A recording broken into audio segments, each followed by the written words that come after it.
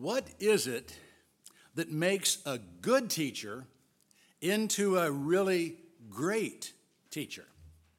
Is it their ability to cover the material, impart facts, and answer questions? Or is it the ability to make you think, to make you dig, to challenge you, to explore and discover?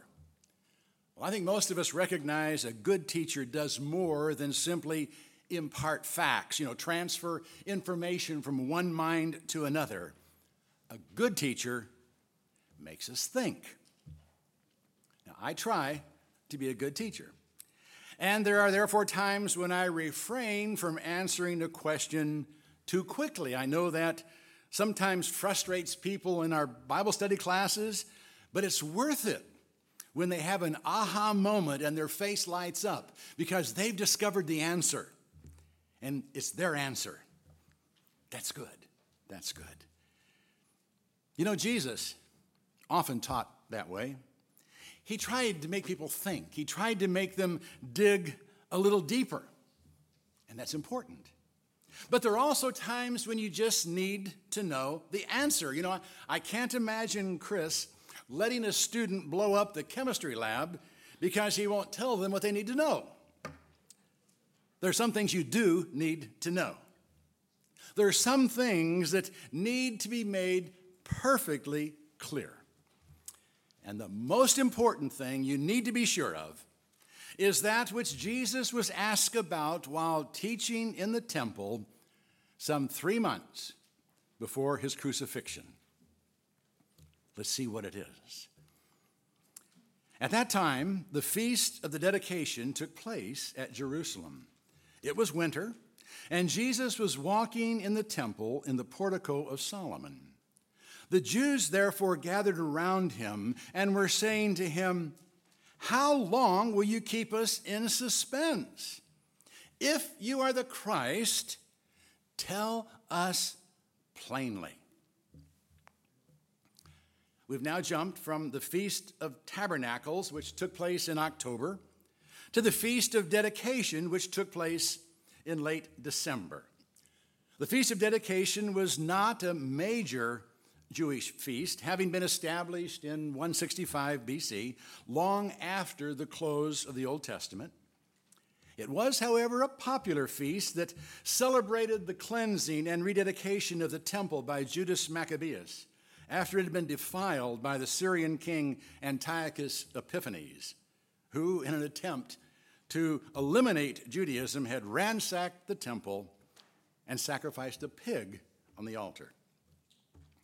It's a festival that Jews celebrate even today as Hanukkah. Well, John informs us that Jesus was in Jerusalem during the festival. We're not told where he had been since the Feast of Tabernacles, but Jesus is now in Jerusalem. He's walking in the covered portico of Solomon when the Jews gathered around him and asked, "How long are you going to keep us in suspense? If you are the Christ, tell us plainly." Now, the reason for wanting him to state plainly that he was the Christ is at best suspect. These are the Jewish leaders who want something concrete to use against Jesus so they can convict him of blasphemy and have him killed. So Jesus has to be careful how he answers them. It's important that he affirm that he is the Christ, the Messiah, for the sake of those who honestly wanted to know, and for the sake of those of us who would be reading his response centuries after he spoke it, but he has to be careful. Let's see how he responds to their demand. We're in, again, the 10th chapter of John. Jesus answered them, "I told you, and you do not believe." Jesus had already made it very clear who he was through previous teaching. He had clearly stated that the Father had sent him and that he was doing the Father's work. He had referred to himself as the bread of life, the living water, the light of the world, and the good shepherd. He had made it clear that he was the source of eternal life and referred to himself numerous times as the Son of Man, an explicitly messianic title. But they didn't want to believe him. They had their own ideas about the Messiah. They wanted a political Messiah, one who would establish an earthly kingdom and give them positions of power in that kingdom. But Jesus had made it clear that he was not establishing an earthly kingdom. He was establishing a spiritual kingdom. But they didn't want to believe that. They didn't want to believe he was the Messiah that had been promised. But he told them. He had even showed them.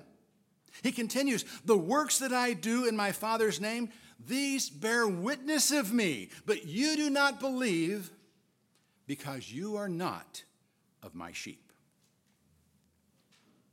The works that Jesus did should have made it abundantly clear who he was. The man born blind recognized the fact, as he put it, that since the beginning of time, it had never been heard that anyone opened the eyes of a person born blind. The obvious conclusion was if this man were not from God, he could do nothing. Jesus was obviously from God, and the Father was working through him. By now, Jesus had turned water into wine and had fed thousands with a few fish and loaves. He had calmed storms and walked on water. He had healed all kinds of diseases and had never failed in an attempt to do so. He had opened the eyes of the blind and the ears of the deaf and the mouth of the dumb. He had cast out demons and had raised the dead. What more did they want? In the face of the evidence, who did they think he was? Obviously, they did not want to face the facts. They really did not want to know who he was because they did not want to follow him. They didn't want him to be their shepherd, and they certainly did not want to be his sheep. But his sheep did know him, and he knew his sheep. He continues, "My sheep hear my voice, and I know them, and they know me." There was no confusion about his identity among his sheep. He was obviously the good shepherd sent from the Father to provide for his flock. And those who knew the Father recognized Jesus as such. They responded to his voice and followed him. And Jesus knew who were his, and he patiently taught them. He answered their questions when they couldn't figure something out.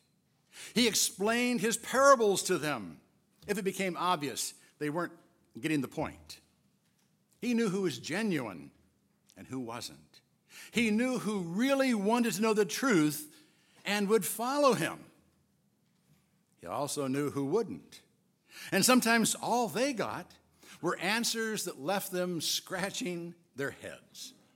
The same is true today. Spiritual truth just doesn't make sense to those who don't want to follow Jesus, who don't want him to be their shepherd. And quite frankly, most people do not want to be led, not by someone who will undoubtedly lead them where they don't want to go. But if you're willing to follow the one who has proven himself to be the good shepherd, he will plainly tell you what you need to know. He'll answer your questions and make it clear how you can secure a place in the eternal fold of God. And I give eternal life to them, and they shall never perish, and no one shall snatch them out of my hand. My Father, who has given them to me, is greater than all, and no one is able to snatch them out of the Father's hands. Who but the Christ has authority to grant eternal life? No one. So Jesus is obviously the Christ. In fact, he is the only one who can secure our salvation. And it is secure. We did not earn it by our good works, so we can't lose it by our shortcomings. Jesus paid the price for our salvation, so the Father gave us to him, and no one can snatch us out of his hand. Even Satan is not powerful enough to wrestle us away from the Father's hands. His accusations against us are meaningless because everyone already knows we're sinners, but our sins have been forgiven. And as long as we trust Christ to save us, he will. He's not only our shepherd, he's our Savior. And that was the plan he and the Father shared from the very beginning. It was never God's intention to establish an earthly, temporary kingdom that would last and last and last. His goal was always to establish an eternal kingdom and make it possible for all who desire honestly to enter to be able to do so. The Jews did not want to believe that, but it was true. And Jesus could assure it because he and the Father are one. He continues, I and the Father are one. The Jews took up stones again to stone him. Jesus answered, I showed you many good works from the Father. For which of them are you stoning me? The Jews answered him, for a good work we do not stone you, but for blasphemy, because you, being a man, make yourself out to be God. They said they wanted to know if Jesus was the Christ, the Messiah, the one God promised to send to his people. So he made his relationship to the Father very clear and said, I and the Father are one. The word he used makes it clear he was saying more than I share the Father's purpose. He's saying we are one in essence as well as purpose. He had already taught extensively on his equality with God. We looked at that back in the 5th chapter. So this should not have shocked them, but it did. The response was to pick up stones because in their eyes, he had just condemned himself. Jesus countered by asking, I showed you many good works from the Father. For which of them are you stoning me? Are you stoning me for demonstrating the reality of the relationship that exists between my Father and I? If so, which demonstration? Which good work is it that you're stoning me for? They responded that it wasn't for a good work they were going to stone him, but for blasphemy. He had made himself out to be God. But isn't that what they asked him to do? If you're the Christ, tell us plainly. He was telling them, but they didn't want to hear it. So he told them again. Jesus answered them, has it not been written in your law, I said, you are gods? If he called them gods to whom the word of God came, and the scripture cannot be broken, do you say of him whom the Father sanctified and sent into the world, you are blaspheming because I said I am the Son of God? Now Jesus is speaking plainly to those who questioned his right, as they put it, to make himself out to be God. But the statement he quoted from the law, referring to the whole of Jewish scriptures and not just the Pentateuch, is not as plain to us as it may have been to them. The statement comes from the 82nd Psalm, a psalm that is open to several interpretations. New Age interpreters run with the I said you're God's phrase and suggest that if we'll just rid ourselves of the things that keep us from expressing our true nature, we can all experience life as the gods we really are. Their underlying philosophy, which is obviously wrong, is that there is no God outside of the God that is within everyone and everything. Several months ago, I discovered another interpretation of Psalm 82, one that was new to me, one that proved to be much more controversial than I had expected when I shared it at Wednesday night Bible study. The view contends that Psalm 82 and several other passages in the Old Testament that we tend to skip over because they raise questions we have a hard time answering, indicated that God created a council of celestial beings to assist him in administering justice on the earth, and that they are the ones the psalmist is referring to when he quoted God as saying, "I said, you are gods." The more traditional view is that it refers to rulers in general and religious rulers in particular, and that God referred to them as gods because they were supposed to act on God's behalf. Without getting sidetracked by the controversy, the point Jesus is making is that since God referred to some as gods in the Bible, it's not blasphemy for Jesus to refer to himself as the Son of God. Surely the one the Father sanctified and set apart for a holy task and sent into the world could be called the Son of God without being accused of blasphemy. And obviously, Jesus is the Son of God. His works proved it. If I do not do the works of my Father, do not believe me. But if I do them, though you do not believe me, believe the works, that you may know and understand that the Father is in me, and I in the Father. Therefore, they were seeking again to seize him, and he eluded their grasp. Jesus' appeal here is quite simply, judge me by my works. If I don't do the Father's work, if I don't do the things the Father would do if he were in the flesh, don't believe me. You claim to know God. You know that he would have compassion on the sick and would give sight to the blind and would banish demons. You know what he would do. So if what I'm doing is out of character with God, then don't believe me.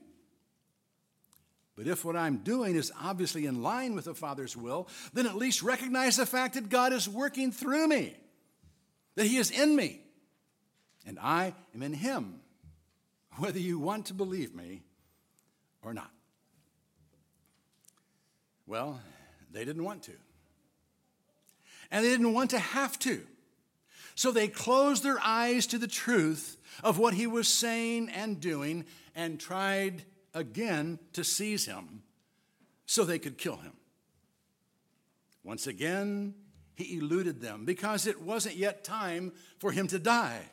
He left Jerusalem, crossed the Jordan into Perea for his final public ministry before then returning to Jerusalem to offer himself on the cross. John continues the account by telling of his reception in Perea.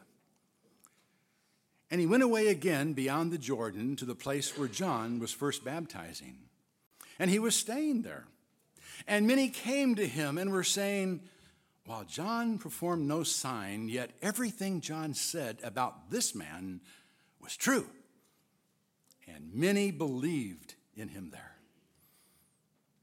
John the Baptist had indeed prepared the way for the coming of the Messiah into the lives of those who would believe, those who weren't blinded by their vested interests in a religious system that gave them status and allowed them to do as they pleased. Those who had eyes to see could see that Jesus was indeed the Christ, and they believed in him. You know, even today, though there has been a precipitous drop in believers, particularly among millennials and Gen Z, a majority of Americans still profess belief in Jesus. However, I've got a feeling that if many who claim to be believers were told that belief in Jesus would require some radical changes in their life, they would change their mind. And they would end up responding as did the Jews of Jesus' day. Sadly, what was true in the synagogue is also true in the church. Not everyone who professes belief in God really believes Jesus to be the virgin-born incarnate Son of God. And even many who do profess belief in Jesus do not understand what belief in him entails. So what about you this morning? Do you really believe that Jesus is the Christ, the Son of the living God? And do you believe it with enough conviction to not only confess it, but to be changed by it? You know, Jesus made his status as the Son of God as plain as possible. He left no room for doubt about who he is and the kind of relationship he wants with those who follow him. If you honestly believe him to be the literal Son of God, and you trust him enough to follow him, like a sheep following his shepherd, respond to his call, listen for his voice, and follow him, no matter the cost, wherever he leads. Are you willing to follow him? We claim to believe in him. The Jews were honest enough to say they didn't because they didn't want to follow him. I pray we're honest enough to admit that sometimes our belief is not strong enough to follow him either. But Jesus is calling us, and he wants us to follow him. Let's commit ourselves to doing just that.